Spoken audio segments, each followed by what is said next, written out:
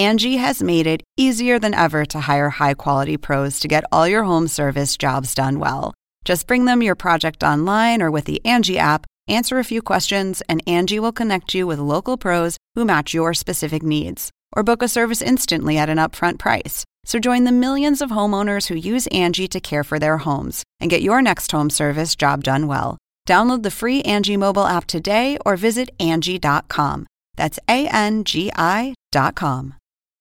Angie has made it easier than ever to hire high-quality pros to get all your home service jobs done well. Just bring them your project online or with the Angie app, answer a few questions, and Angie will connect you with local pros who match your specific needs. Or book a service instantly at an upfront price. So join the millions of homeowners who use Angie to care for their homes and get your next home service job done well. Download the free Angie mobile app today or visit Angie.com. That's ANGI.com. A young woman just landed her first big modeling job. A few hours later, she disappeared. The weave pattern on some fabric, the mixture of some concrete, and a dog hair were the keys to the mystery.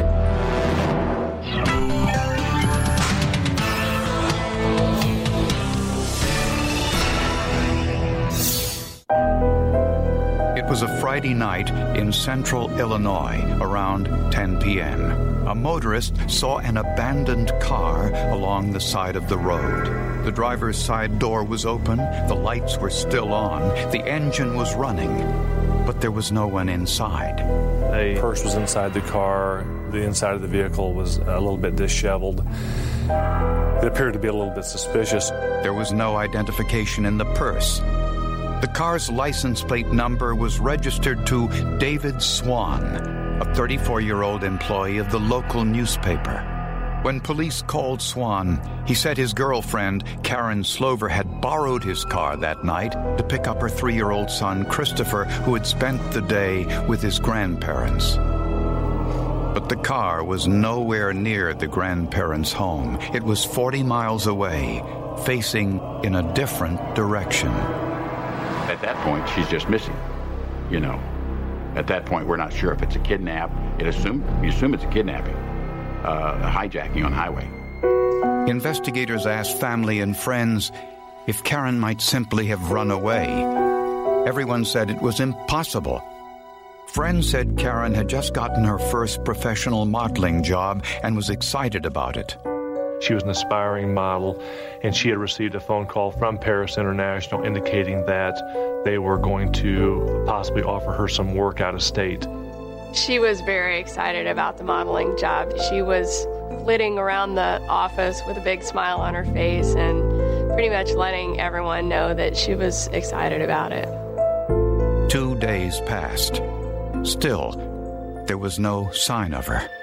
Then, 40 miles away, some boaters on Lake Shelbyville noticed something. They thought it was a garbage bag that had floated up to the shoreline. First thing I thought of when I saw that was, this is going to be bad. Inside the bag was a woman's head. Nearby, police found other garbage bags with the rest of her body. I realized that there was a missing person from the Friday night before, a female, in a neighboring county.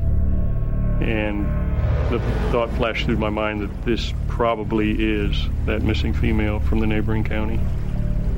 Dental records confirmed that the body was Karen Slover. She was just 23 years old. She liked everybody. Everybody liked her. Who could do such a bizarre thing? You don't think about that happening to you until it does. The bags were sealed with duct tape. Inside were chunks of cement and cinders, consistent with the material found on the floor of the car Karen was driving. Apparently, the killer used the cement to keep the bags underwater, but the body gases most likely raised them to the surface. Analysts found 6 dog hairs stuck to a piece of the tape, but there were no fingerprints found on the tape or the bags. The lake apparently washed away all other trace evidence. I have been in law enforcement 33 years, and I have seen a lot of carnage. This affected me probably worse than anything that I've ever seen.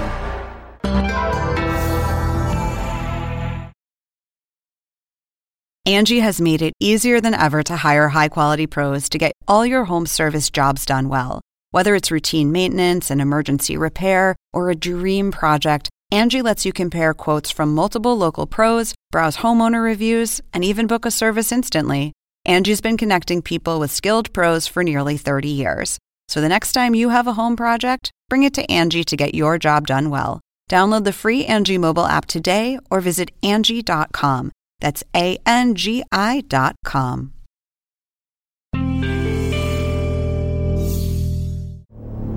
At Karen Slover's autopsy, the medical examiner found she was shot in the head 6 times with a .22 caliber handgun at point-blank range.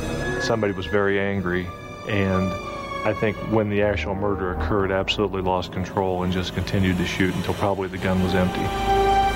The last time anyone saw Karen Slover alive was when she left work to pick up her son, who was spending the day with his grandparents. More than likely, Karen was killed sometime between 5 p.m. When she left her job and 10 o'clock, roughly 10 o'clock when her car was found out on the interstate. There was many theories involved. One was she abducted by a pervert, serial killer type investigation?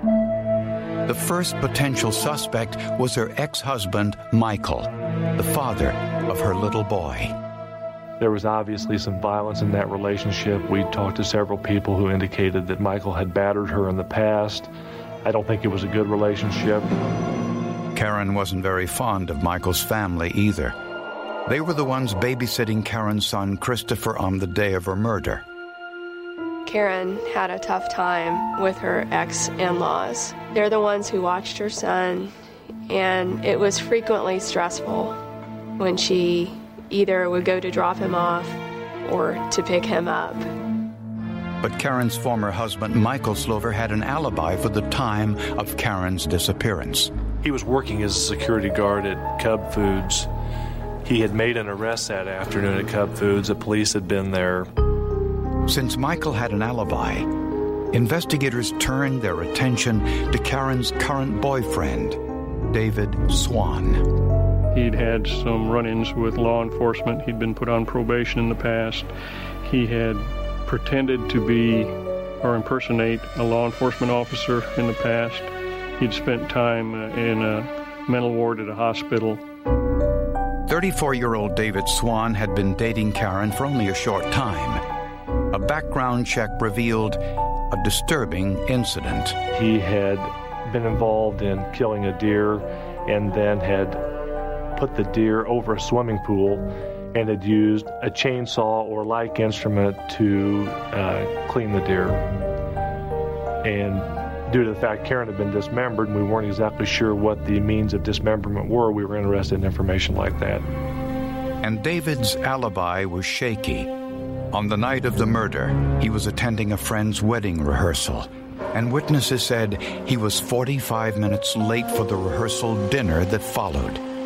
This created a 45-minute window that could not be accounted for. We were concerned that David Swan was free for a period of time and could have possibly committed the crime during that time period. I felt like he very, very possibly could have been the one. I remember telling the sheriff that I think I've got the guy. Karen told friends she dreamt of moving to Georgia to pursue her modeling career. Was it possible that David grew angry over her plans to leave? Investigators brought in a profiler to study David's past. The FBI profiler indicated that David did match the profile of the type of person that could be responsible for this type of crime. But investigators had no hard evidence against him, and without it, they couldn't obtain a search warrant. Despite repeated interrogations, he denied having anything to do with Karen's murder. If David Swan was the killer, he might have committed the perfect crime.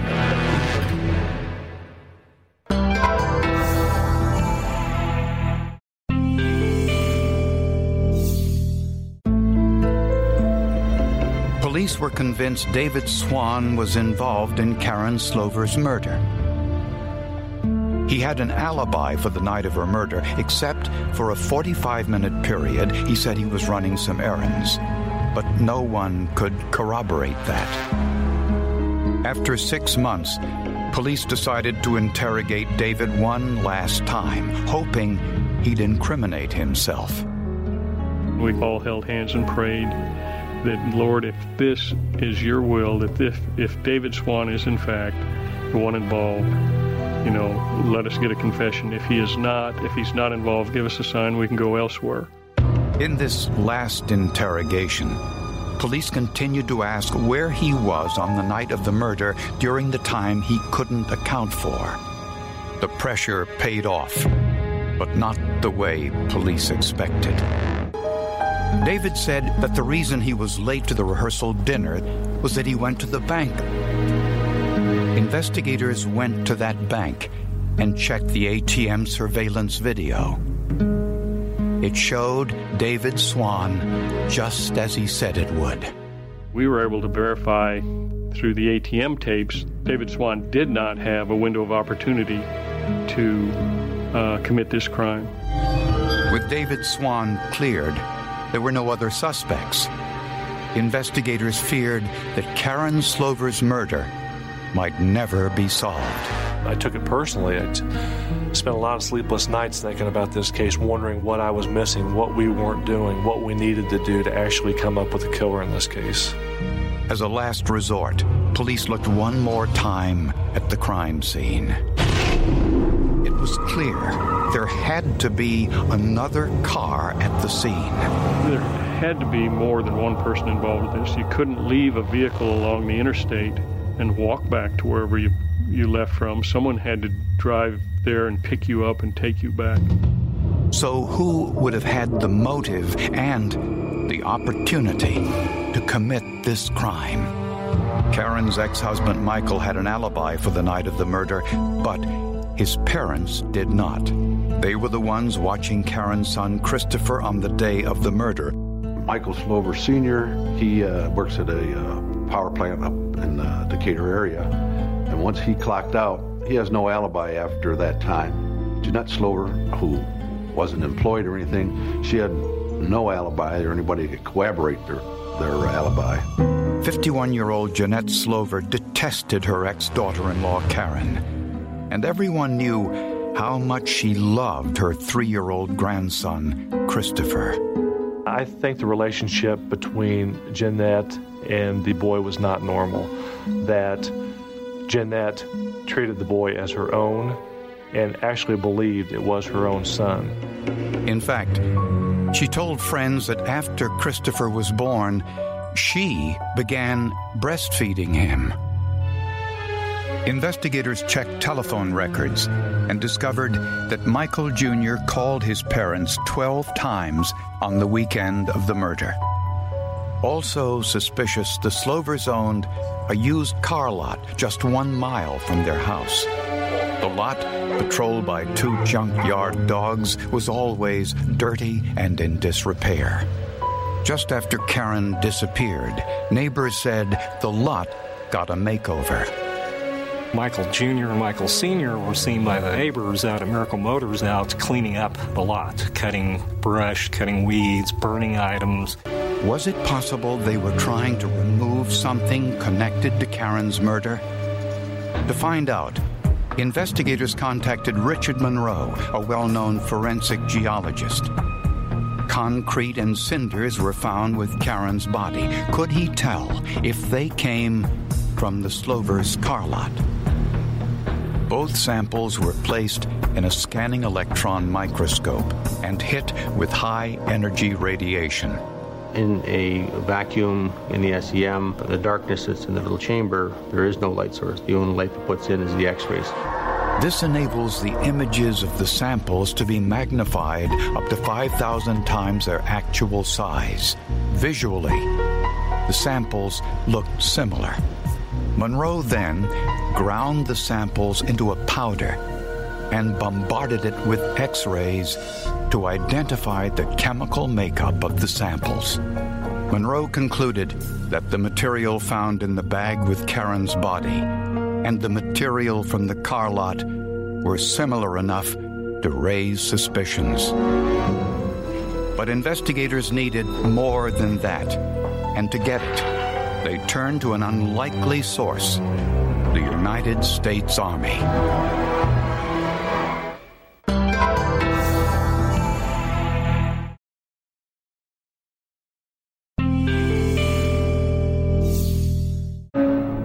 More than 2 years after Karen Slover's murder, investigators now suspected that her ex-in-laws were involved. The motive? Karen's former mother-in-law, Jeanette, wanted sole custody of her 3-year-old grandson. I think Jeanette Slover is filled with rage. I think that the relationship between Jeanette and Karen was not good. I think that Jeanette felt like the boy was her own, that Karen was a threat to take the boy from her, and she had to eliminate the threat. Investigators found no forensic evidence inside the Slovers' house, but concrete from their used car lot was consistent with concrete found in the garbage bags with Karen's body.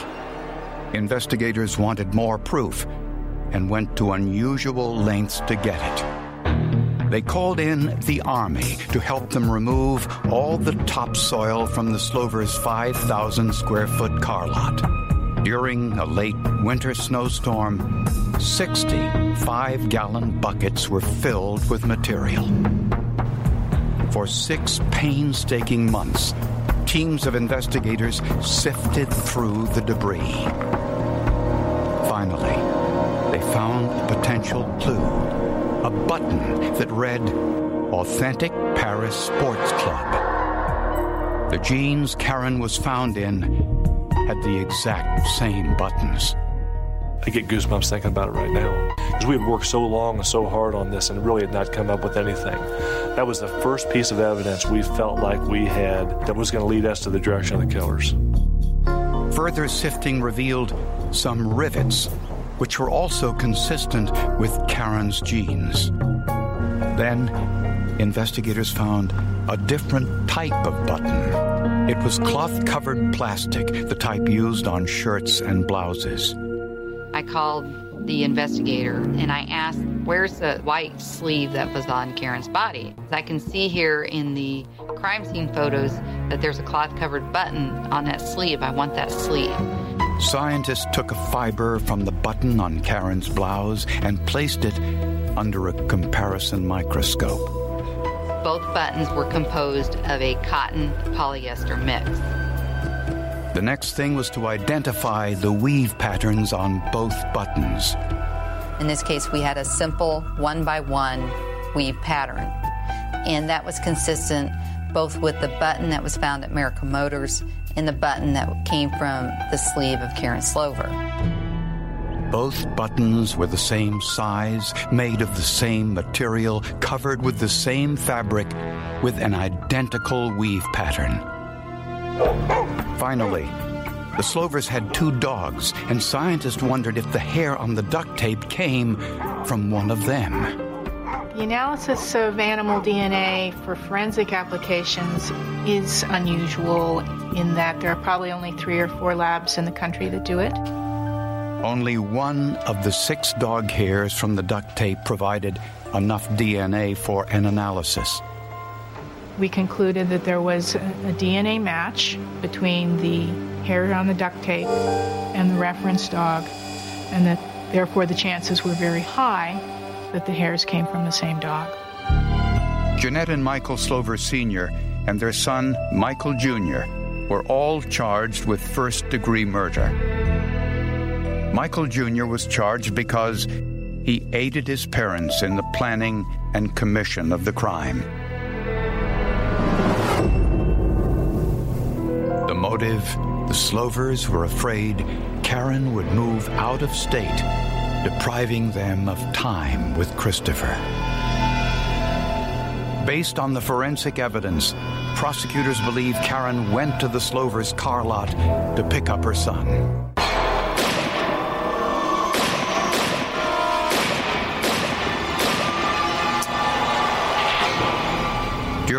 the dismemberment, buttons from her blouse and jeans fell on the ground.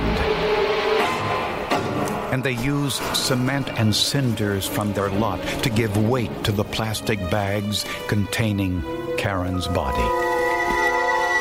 Some of the dog hair stuck to the tape they used to close the garbage bags, and its DNA matched the Slover's dog.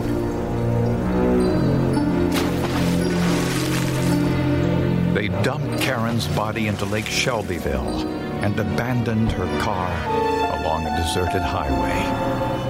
But the forensic evidence linked the Slovers to the murder in every imaginable way. Obviously, this was a highly circumstantial case, but the forensic evidence we had was pretty clear-cut.